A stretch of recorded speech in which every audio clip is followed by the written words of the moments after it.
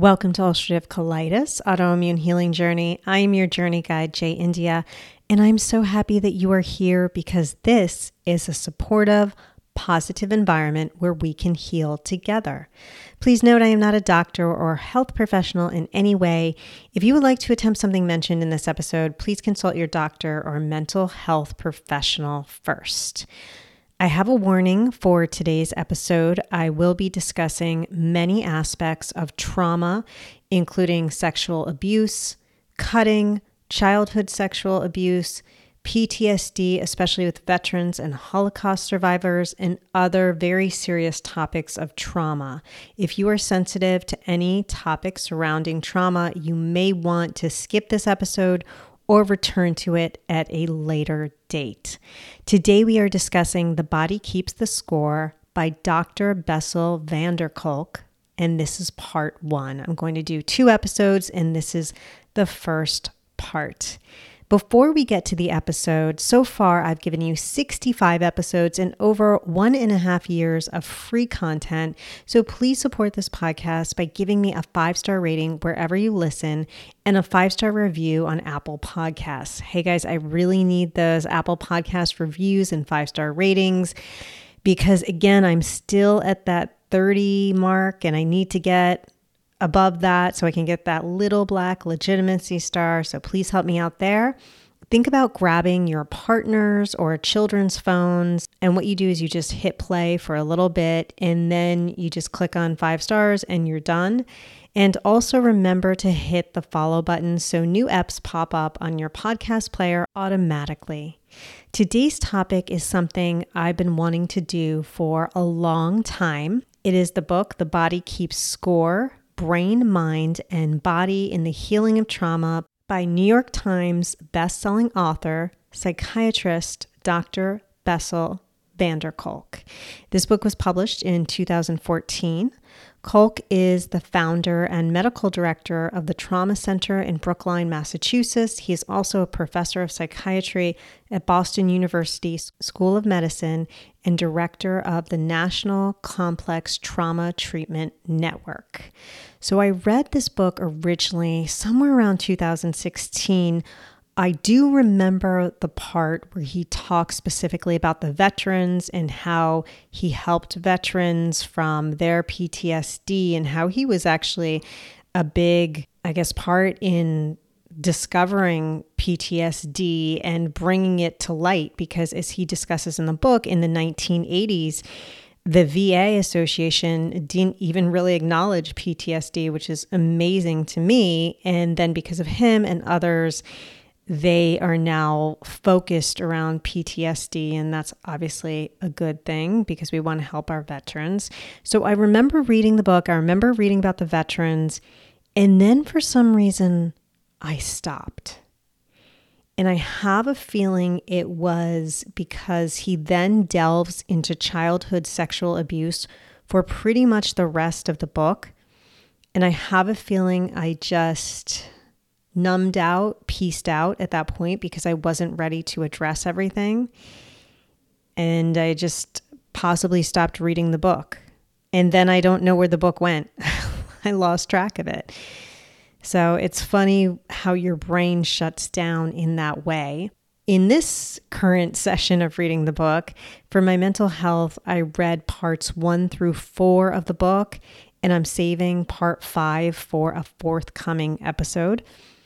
The book is about how our body stores trauma and wreaks havoc on the body, mind, body, soul until we release it. This topic is so vital to UC because I would say all of us have stored trauma that is wreaking havoc in our colon, in our gut. I have discussed the trauma UC connection at length in many episodes. Definitely go back and look at some of my beginning episodes, and we are exploring it more here today. Keep in mind, I'm not sure if we can ever 100% heal ourselves from trauma, but we can certainly achieve a restoration of health and happiness. I'm an example of that.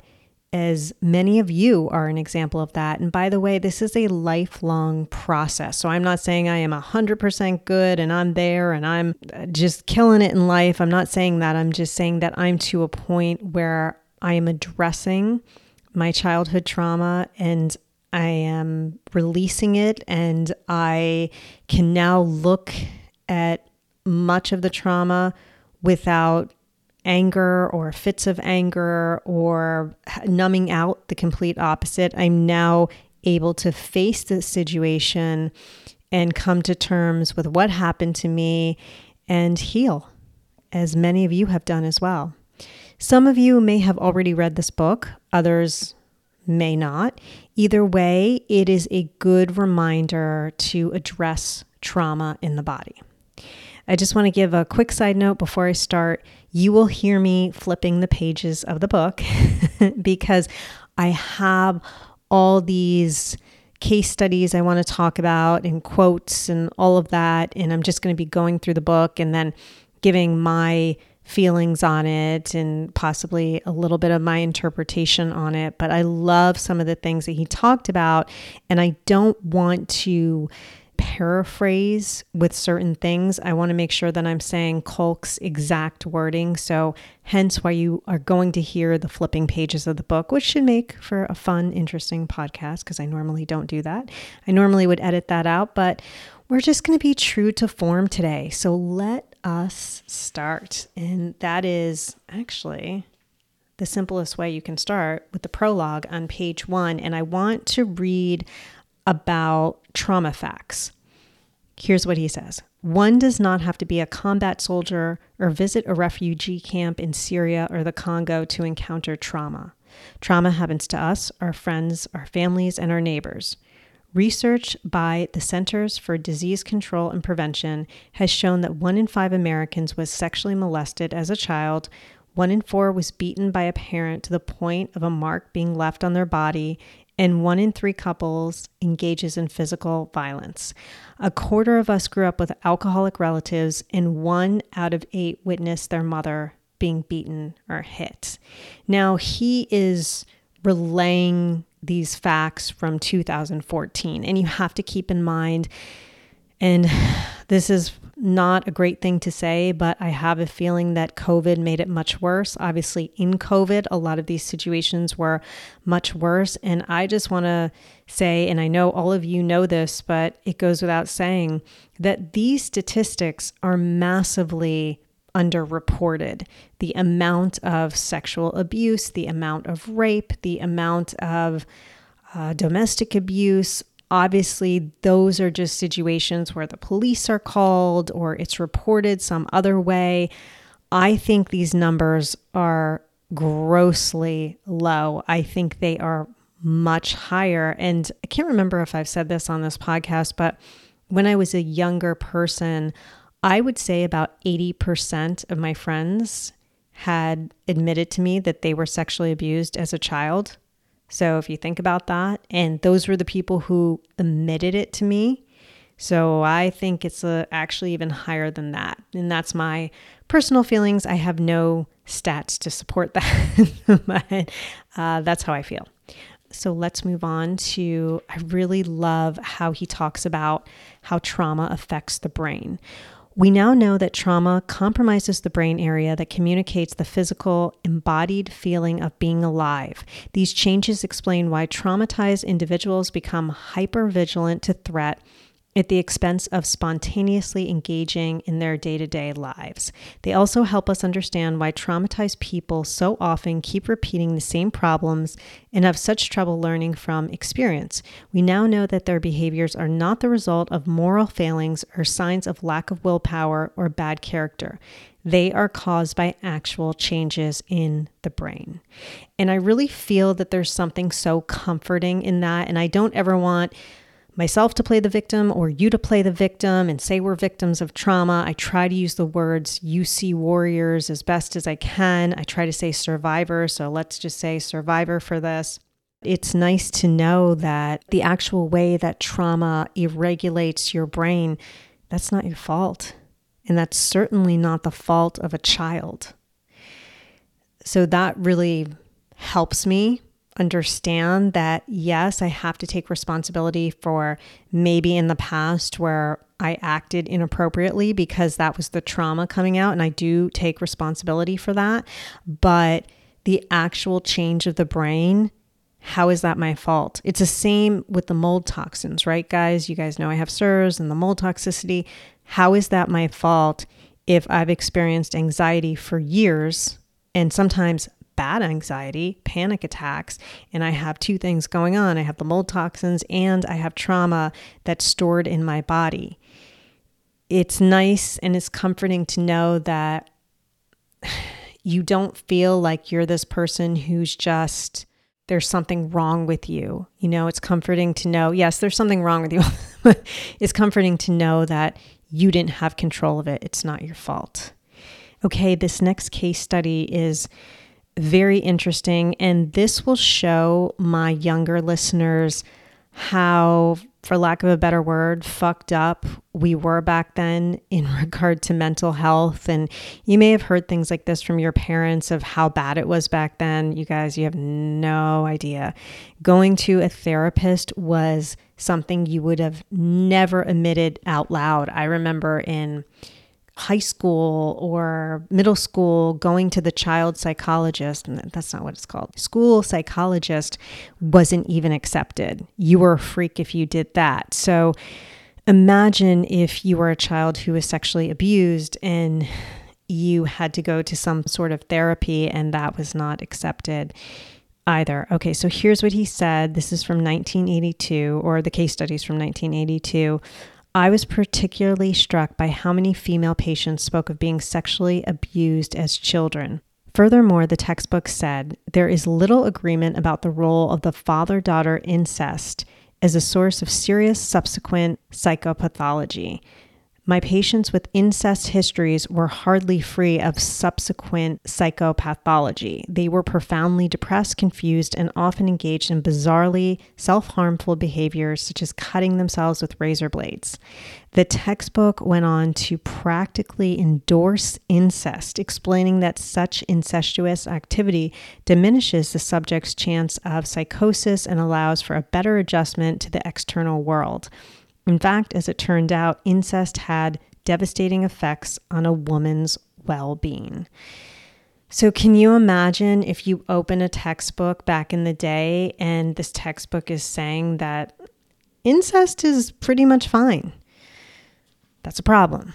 That's a huge problem. So that's why for my younger listeners, a lot of us in my generation, a lot of us in the generation, definitely a lot of us in the generation above me, there is a point where I understand that if you've been abused by someone, if you've been tortured by someone, that you can only give them so much grace. And I totally agree with that.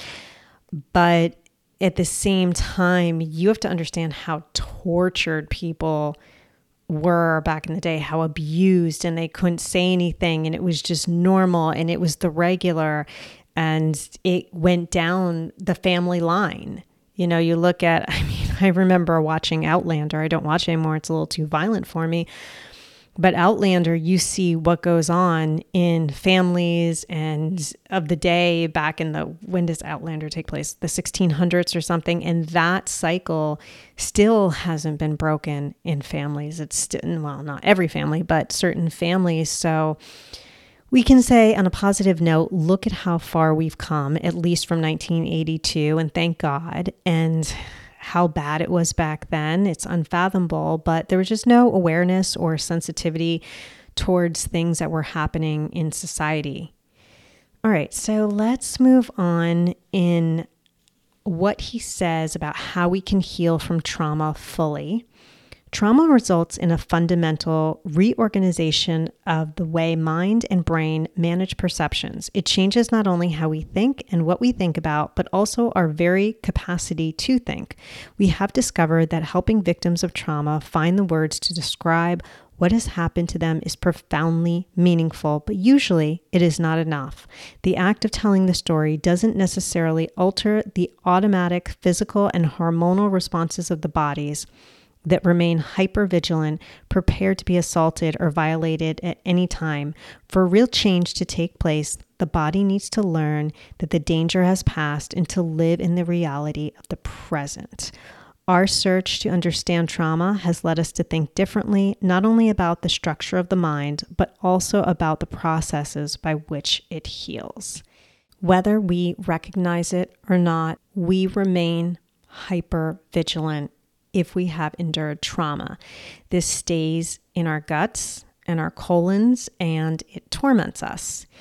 On the surface, it may not seem that you and I are hyper vigilant, but if you've experienced major trauma, then that's probably what's happening. And, right? You have this butterfly feeling in your stomach when you're nervous or you're anxious or panic attacks.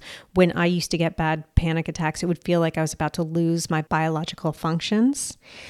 For example, being hypervigilant, I would always go into a room, and I just recognized this several months ago, that I would scan a room.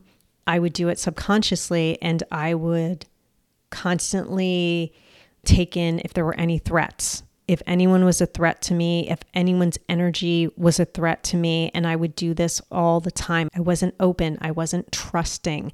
I didn't have that. I was still living in my era of trauma instead of my reality, where I am safe, where I am loved, and I do have a good life, and I am addressing the trauma. I also have that, I just learned this, and I'm going to do an episode on this, so I don't want to get too deep into it, but I have an intense fear of rejection. It's called interpersonal rejection sensitivity. A lot of people with ADHD have it. It's so funny when I look up certain things, it always aligns with ADHD, and I don't have ADD or ADHD, so I find that very fascinating. I've never been tested, but I really don't have any of the symptoms except for the weird ones. For example, I hate board games, things like that, just simple little things. In any situation, I can be rejected. I do not like it. I hated in school when you had to get into groups and you had to be picked, or you were in gym class and they're like, okay, find a partner. I still don't love it today. When I went to that workshop, I don't know if I talked to you guys about it. I talked about it on 2 Inches Off the Ground, but I went to that mediumship workshop. I mean, the guy was constantly like, find a partner, find a partner, find a partner. And surprisingly, I was very cool about it, and I was calm, and I actually mostly stayed in my seat and just let people come to me. So that tells you how much I've evolved, but I really don't like being rejected. I take it very personally, and I get extremely offended by it. And it's gotten to the point where I'm like, why am I so intrinsically hurt by it? It's like, it goes down to my soul. And I researched on it, and I found this interpersonal rejection sensitivity, and I'm going to, again, do an episode on it. So I'm going to get into that more. But that's also something, a result of being hypervigilant, a result of trauma. And it's also a part of healing that I'm recognizing these things about myself, that I am hypervigilant and I would scan a room. It's really interesting. I'm going to a party on Friday night. I have to go because it's partially for work, and I also bought the tickets and they were really expensive. So it's for not charity, it's for an organization. And we will see if I do the room scanning thing, because now I'm conscious of it, where years before I was just unconscious of it. I'm curious to see how that goes. So it's all a part of healing, realizing what we have to heal. Okay, so then he goes on to talk about the 4 fundamental truths. And this is what he said. The brain disease model overlooks 4 fundamental truths. Number 1, our capacity to destroy one another is matched by our capacity to heal one another. Restoring relationships and community is central to restoring well-being.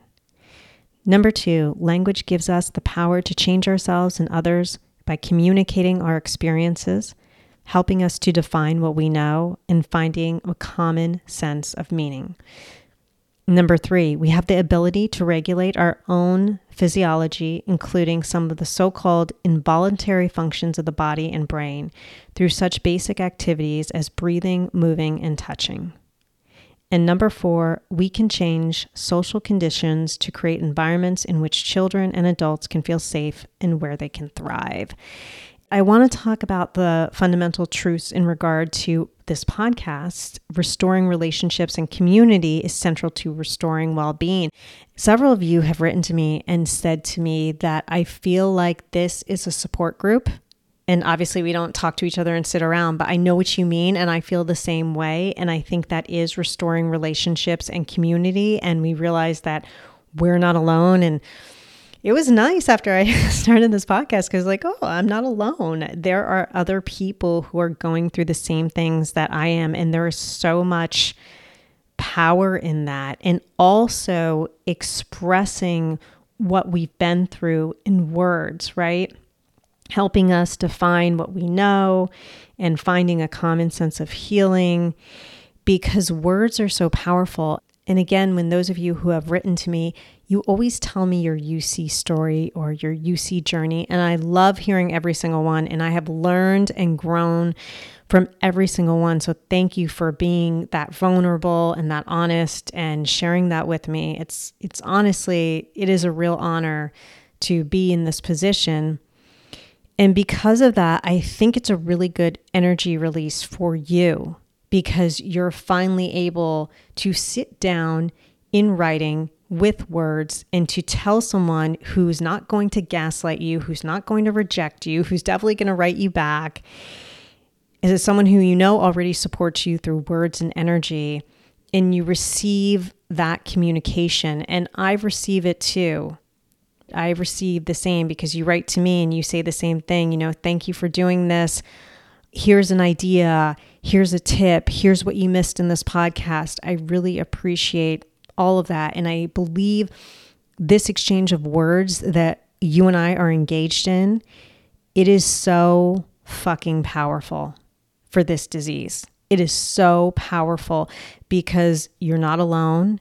And because you are releasing some of that trauma and you're getting out the energy that you need to get out. And it's a really good energy exchange. All right, I digress.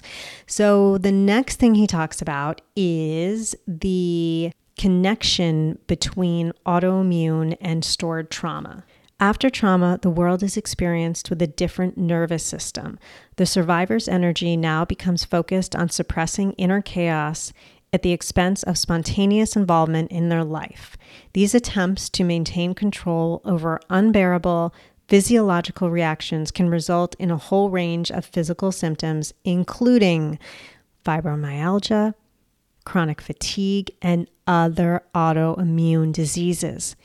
This explains why it is critical for trauma treatment to engage the entire organism, body, mind, and brain. This is so similar to what we talked about, or what Mindy Atkin talked about in episode 47 on German New Medicine. It's the exact title of this book, The Body Keeps the Score. We have experienced trauma. We're now a survivor, and we have a completely different nervous system than before.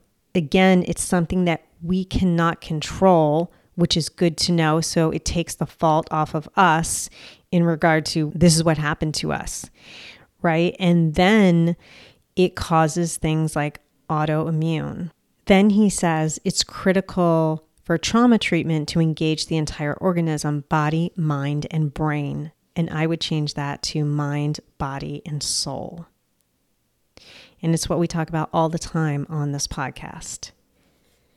Okay, then he moves on, or he's not moving this fast. I'm moving this fast because I want to give you the best points of the book. I thought of this episode today as, if you guys listen to any entertainment news podcasts, and the big thing to do now is if a memoir comes out from a big celebrity like Matthew Perry or Britney Spears or Paris Hilton or someone like that, they'll do an episode and they'll tell you the best parts of the book. I feel like that's what I'm doing. So if you're like, what are you doing? That's what I'm doing. I'm not saying don't get the book. Definitely get the book. But these are the highlights for us as UC warriors. Okay, loss of purpose and direction. There could only be one explanation for such results. In response to the trauma itself and in coping with the dread that persisted long afterwards, these patients had learned to shut down the brain areas that transmit the visceral feelings and emotions that accompany and define terror. Yet in everyday life, those same brain areas are responsible for registering the entire range of emotions and sensations that form the foundation of our self-awareness, our sense of who we are. What we witnessed here was tragic adaptation. In an effort to shut off terrifying sensations, they also deaden their capacity to feel fully alive. The disappearance of medial prefrontal activation could explain why so many traumatized people lose their sense of purpose and direction. I used to be surprised by how often my patients asked me for advice about the most ordinary things, and then by how rarely they followed it. Now I understand that their relationship with their own inner reality was impaired. How can they make decisions or put any plan into action if they couldn't define what they wanted, or, to be more precise, what the sensations in their bodies, the basis of all emotions, were trying to tell them? The lack of self-awareness in victims of chronic childhood trauma is sometimes so profound that they cannot recognize themselves in a mirror. Brain scans show that this is not the result of mere inattention. The structures in charge of self-recognition may be knocked out along with the new structures related to self-experience. This is what I discussed with psychotherapist Alison Chawla in episode 13. How I could not find a sense of purpose career-wise, even though it was right in front of me. I always knew I wanted to be a writer, a storyteller, the whole thing, but I just could not get there. And if you were sitting across from me, and this frustrated my ex-fiance, this drove him crazy because he was just like, just start writing, just do this, just do that. And I just could not get my brain out of the cycle of trauma to get to that place. And once I did, it was just gangbusters. That's when I started 3 podcasts. That's when now I'm not moving on, but I'm adding to it with a radio show and the whole thing. So, and doing my book, right? And writing a book in a year and the whole thing. So I truly feel that there is so much power in knowing this because, again, this was where I really blamed myself. And I said, I can't get it together career-wise. I can never get it together career-wise. I can never make money. I can never do this. I can never do that. And now I realize what I was doing and that I wasn't addressing the trauma. It wasn't releasing, and I was just stuck in that cycle. It's interesting when Kolk talks about his patients not recognizing themselves in the mirror, literally. At age 32, when I switched from hard contacts to soft contacts, I saw myself for the first time. I was shocked to see that I looked like my baby picture. Up until that point, I had little sense of self. It was like a protection from the first layer of trauma, and it was peeled back. And then with my recent eye surgery, there was another layer of trauma peeled back. And I truly can tell you guys that I did not feel alive until I turned 40. And I kept having these premonitions that I was going to die at 40, to the point that, and I know I've told this before, but to the point that I was shocked when I woke up on my 40th birthday. I was like, I'm alive. I'm here. I'm still around and kicking. I thought something was going to happen. I was going to die. But now I realized that it wasn't about death. It was more about death of my former self. And that once I started addressing the trauma around age 40, I started that process, then I was able to live again. And I can honestly say I felt like I'd been living in a dead zone up until then. I can seriously say that. That is when, around age 40, when my trauma started to release and I was able to get into a healthy, happy marriage. I was able to start going after career goals and knocking them down. So there definitely is something to loss of purpose and direction and recognizing that. Then he talks about the 3 somatics for agency. And remember, somatic meaning that brain-body connection, and agency meaning that you're in charge of your own life. So 3 somatics for agency. Here we go. To draw out the sensory information that is blocked and frozen by trauma, to help patients befriend rather than suppress the energies released by that inner experience, to complete the self-preserving physical actions that were thwarted when they were trapped, restrained, or immobilized by terror. I feel that way about this whole detox and the mold toxins that are releasing. My spiritual toxins are releasing as well, especially in past situations of anger. The hard part for me is trying to understand and befriend the energies. I'm becoming better with it. I'm trying to just realize, as I've said many times, that it's all just information. And I need to stop looking at it as positive or negative. I'll tell you something. Today, I finally got my Marcon's test back. And if you guys remember from a few episodes ago, because I have SIRS, there's a really good chance I had Marcon's. Those are the toxins that are the bacteria and fungi that live in your nasal passages, and it's not good. And it's not good because you need to get them the hell out, and you have to use special nasal sprays to get them out. And once you get them out, you're going to go through even more of a detox. So I found out earlier today that I'm going to go through yet another die-off Herx detox reaction. And this is going to be coming from my brain. So that should be pretty fun and pleasant. And at first I was like, damn, I was hoping I was in the 20% of people who didn't have the Marcons, but I do have them. And I was a little annoyed for a second. And then I said, you know what? Thank God that I've figured this out, or I had Dr. Peg to help me figure this out. I would have never come up with this shit on my own. And they said in the report that this is the reason why you have problems with your red blood cells and anemia and all this kind of stuff and the low MSH, and you have to get these out, because if you don't, you'll never repair any of that. So I'm trying to, I guess befriend is an interesting word, but I'm trying to be grateful that I connected, and thank you so much, Shelley Apodaca K, who referred me to Dr. Peg, because now I realize all this, and now I can get all of this out of my body. So that's something that happened earlier today, where I'm saying, okay, it's another thing that I have to add to my protocol.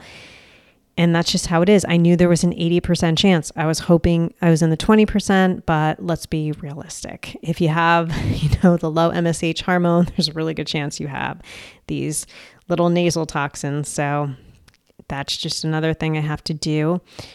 Also, when Kolk talks about how you have to draw out sensory information that is blocked and frozen by trauma, I have a very interesting example. Tia, my dog, is a rescue. She has been with me for 11 years. She is the cutest thing ever. She's sweet. She's kind. She is a gem. She has this look to her where she looks like a teddy bear. She's from the teddy bear breed. She's a Shishan. And when I go on walks, or when I used to in the past, sometimes little small children would walk up to her and grab her face, and she was cool. I can't believe that parents would let their kids grab a strange dog's face, but that's a whole nother thing. But she was always cool with them and would sit down, and she would be happy to be pet, and she would lick them. And again, she's just the sweetest puppy. Then she descended into this weird period of time where she started to not bite, but kind of nip at my face if I got too close. And I was always, in her face and rubbing her ears and rubbing her nose. And, my nose was next to her nose, and it was never a problem before. And all of a sudden, for about 6 months, maybe 8 months, she started to do this. I brought in animal communicator Tracy Shannon, who has been on 2 Inches Off the Ground several times. And she gave her an energy treatment. She gave her energy healing. And in that, Tia started to shake uncontrollably. And I got worried, and Tracy said, nope, she is releasing trauma. She is telling me that when you got too close to her, she was getting flashbacks of when she was in the shelter, and she was just getting emotional, and it just got triggered in her for some reason. But now, because she's shaking, that's showing that the energy and the trauma is releasing from her. And after that session, which was probably 2 years ago, Tia never nipped at me again. I think that is really fascinating, that she was blocked and frozen by trauma, and then she had a flashback. I got her help, and she was able to release it. And I don't know what awoke that trauma in her body. I have a feeling it must have been at some point I was in her face and it was a tone of voice. I have a feeling it was something like where I was petting her and going, meow, meow, meow, meow, doing something like that. And my nose was to her nose, and maybe Craig asked for something and I responded back and screamed in her face by accident. Not screamed at her, but just like, oh, the ketchup's in the drawer or something. And I didn't realize what I was doing. But she never did it again. And I find that is very telling with releasing trauma. Okay, the next thing that I want to discuss is alexithymia. And this is a long passage I want to read to you because I think it's important.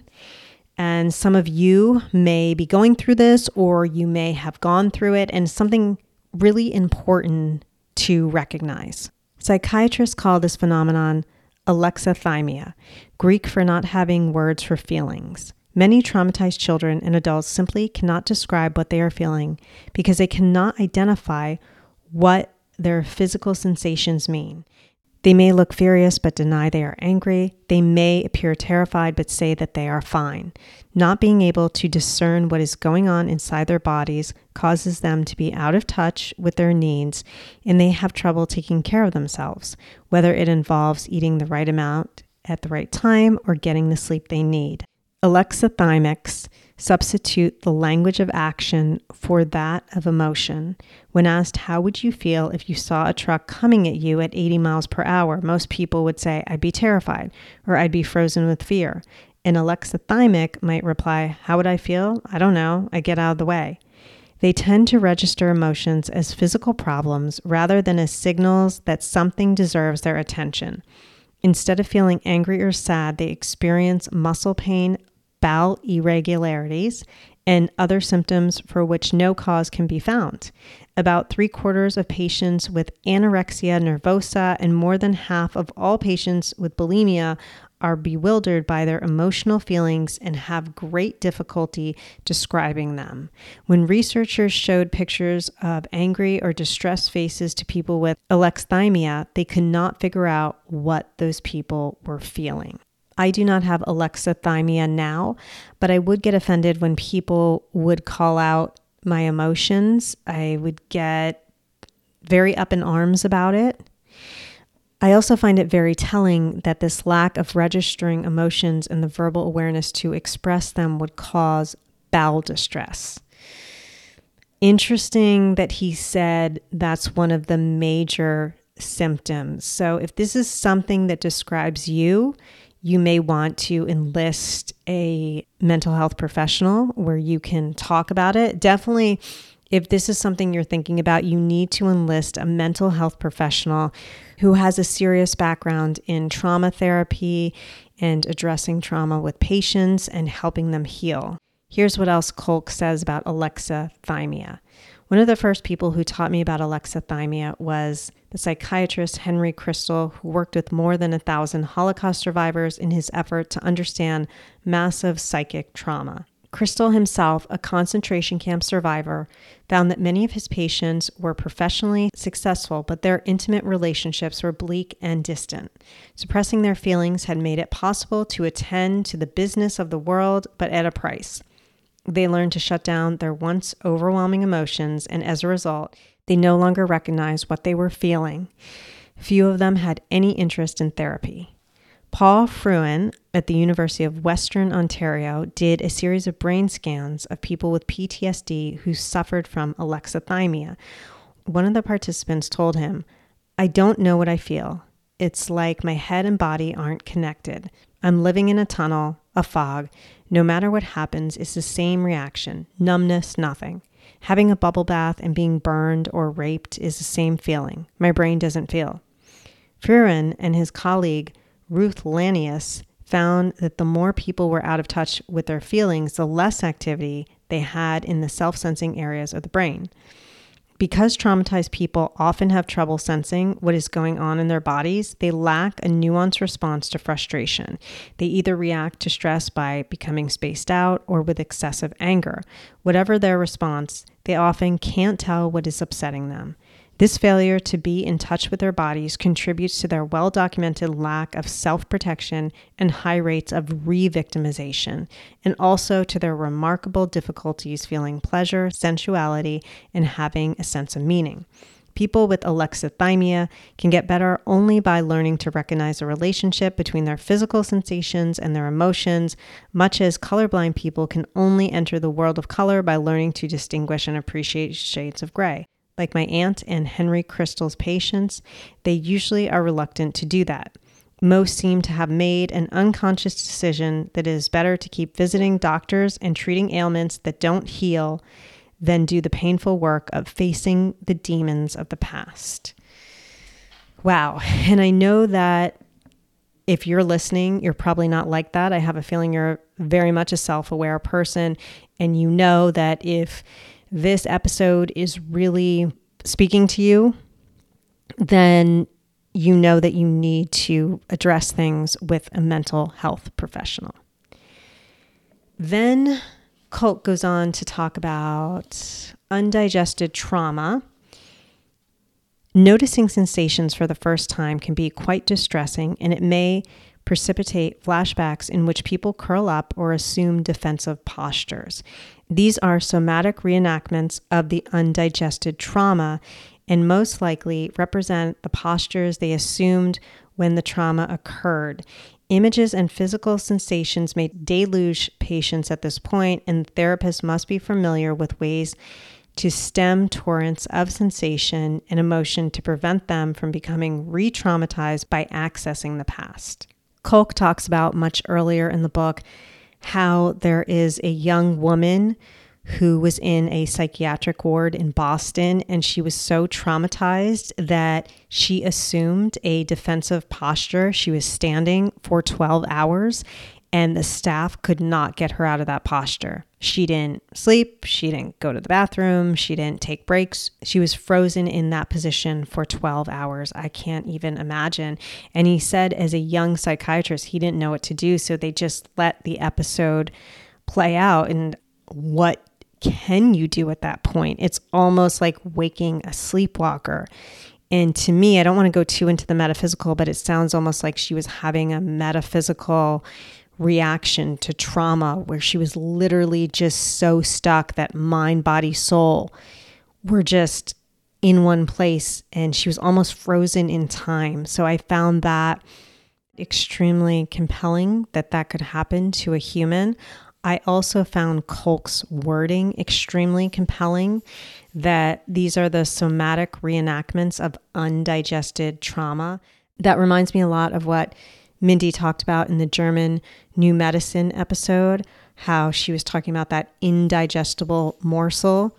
And once the brain takes the snapshot of when trauma happens, we have that sensory experience, and it just stays with us and it stays in our body.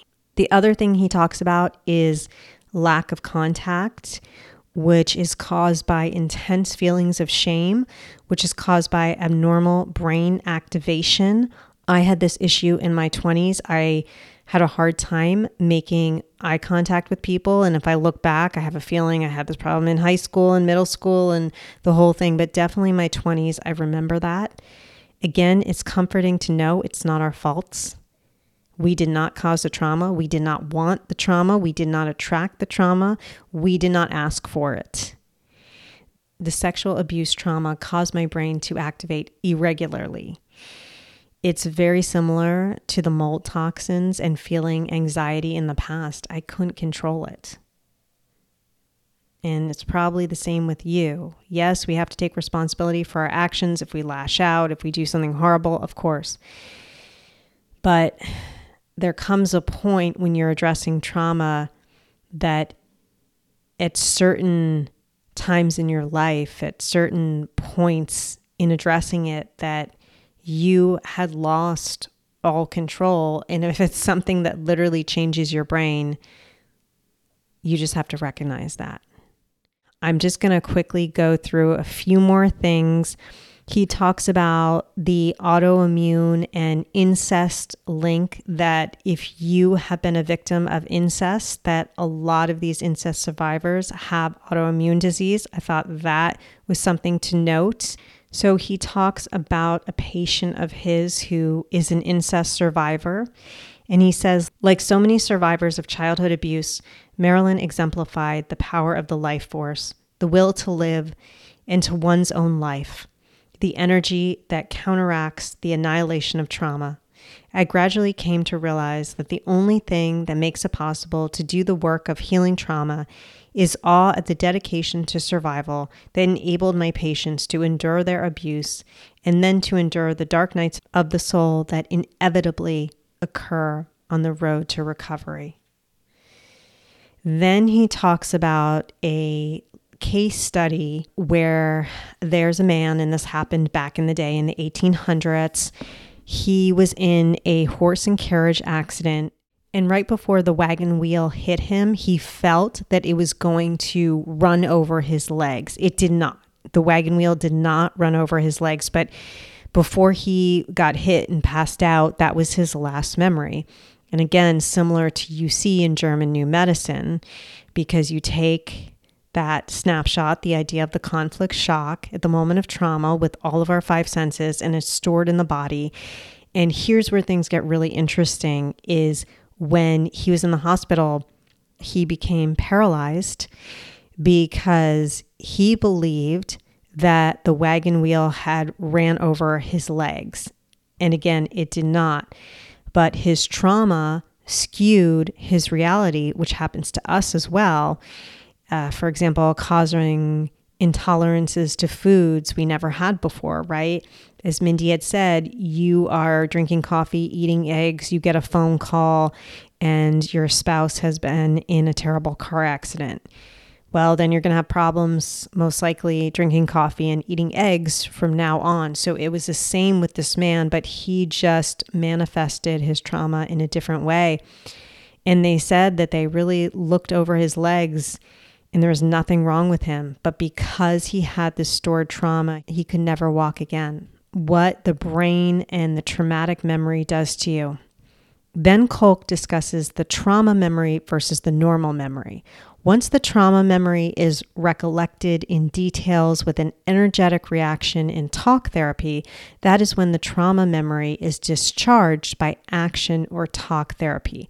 Otherwise, the patient does reenactments. For example, this is the person, and I'm sure you've done it and I've done it, who have repeated cycles that frustrate everyone. They repeatedly have abusive partners. For me, I would repeatedly have partners who were narcissists. And I actually had friends who were narcissists because my sexual abuser was a narcissist. So I kept trying to repeat that pattern. And they also say when you're repeating that pattern, not only is it unconscious, but you're unconsciously, as Kolk says, trying to solve the issue. You're trying to go back again and say, okay, I have control of this situation, when you don't have any tools to do that, because if you did, you wouldn't be in that situation again because you haven't addressed the trauma. Kolk notes that a person who is traumatized develops two memories, the normal memory and the trauma memory. In the normal memory, the person can remember certain memories in details because they have an emotional connection to it versus their normal, banal daily routine where they can't remember what they did yesterday. And that's so typical of all of us. If you ask me what I ate for breakfast yesterday, I cannot remember right now. Can't tell you. Have to think about that one.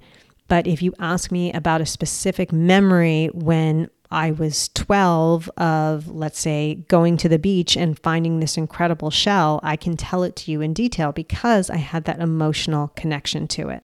In the trauma memory, The person's thoughts are disorganized. They can clearly remember certain parts of the trauma and detail sensory aspects while having huge gaps in memory.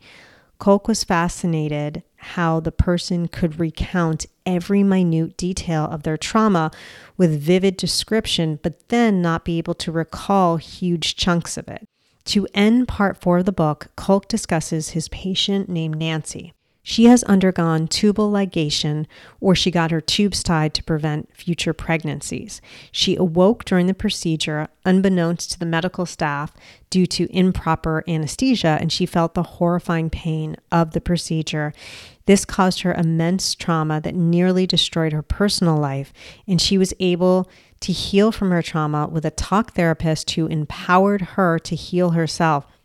And she started doing Pilates regularly, and that made all the difference. So I just want to add something really quick about Nancy. And the interesting part of her story was that when she recalls the trauma memory, she can tell certain parts of the story in absolute vivid detail.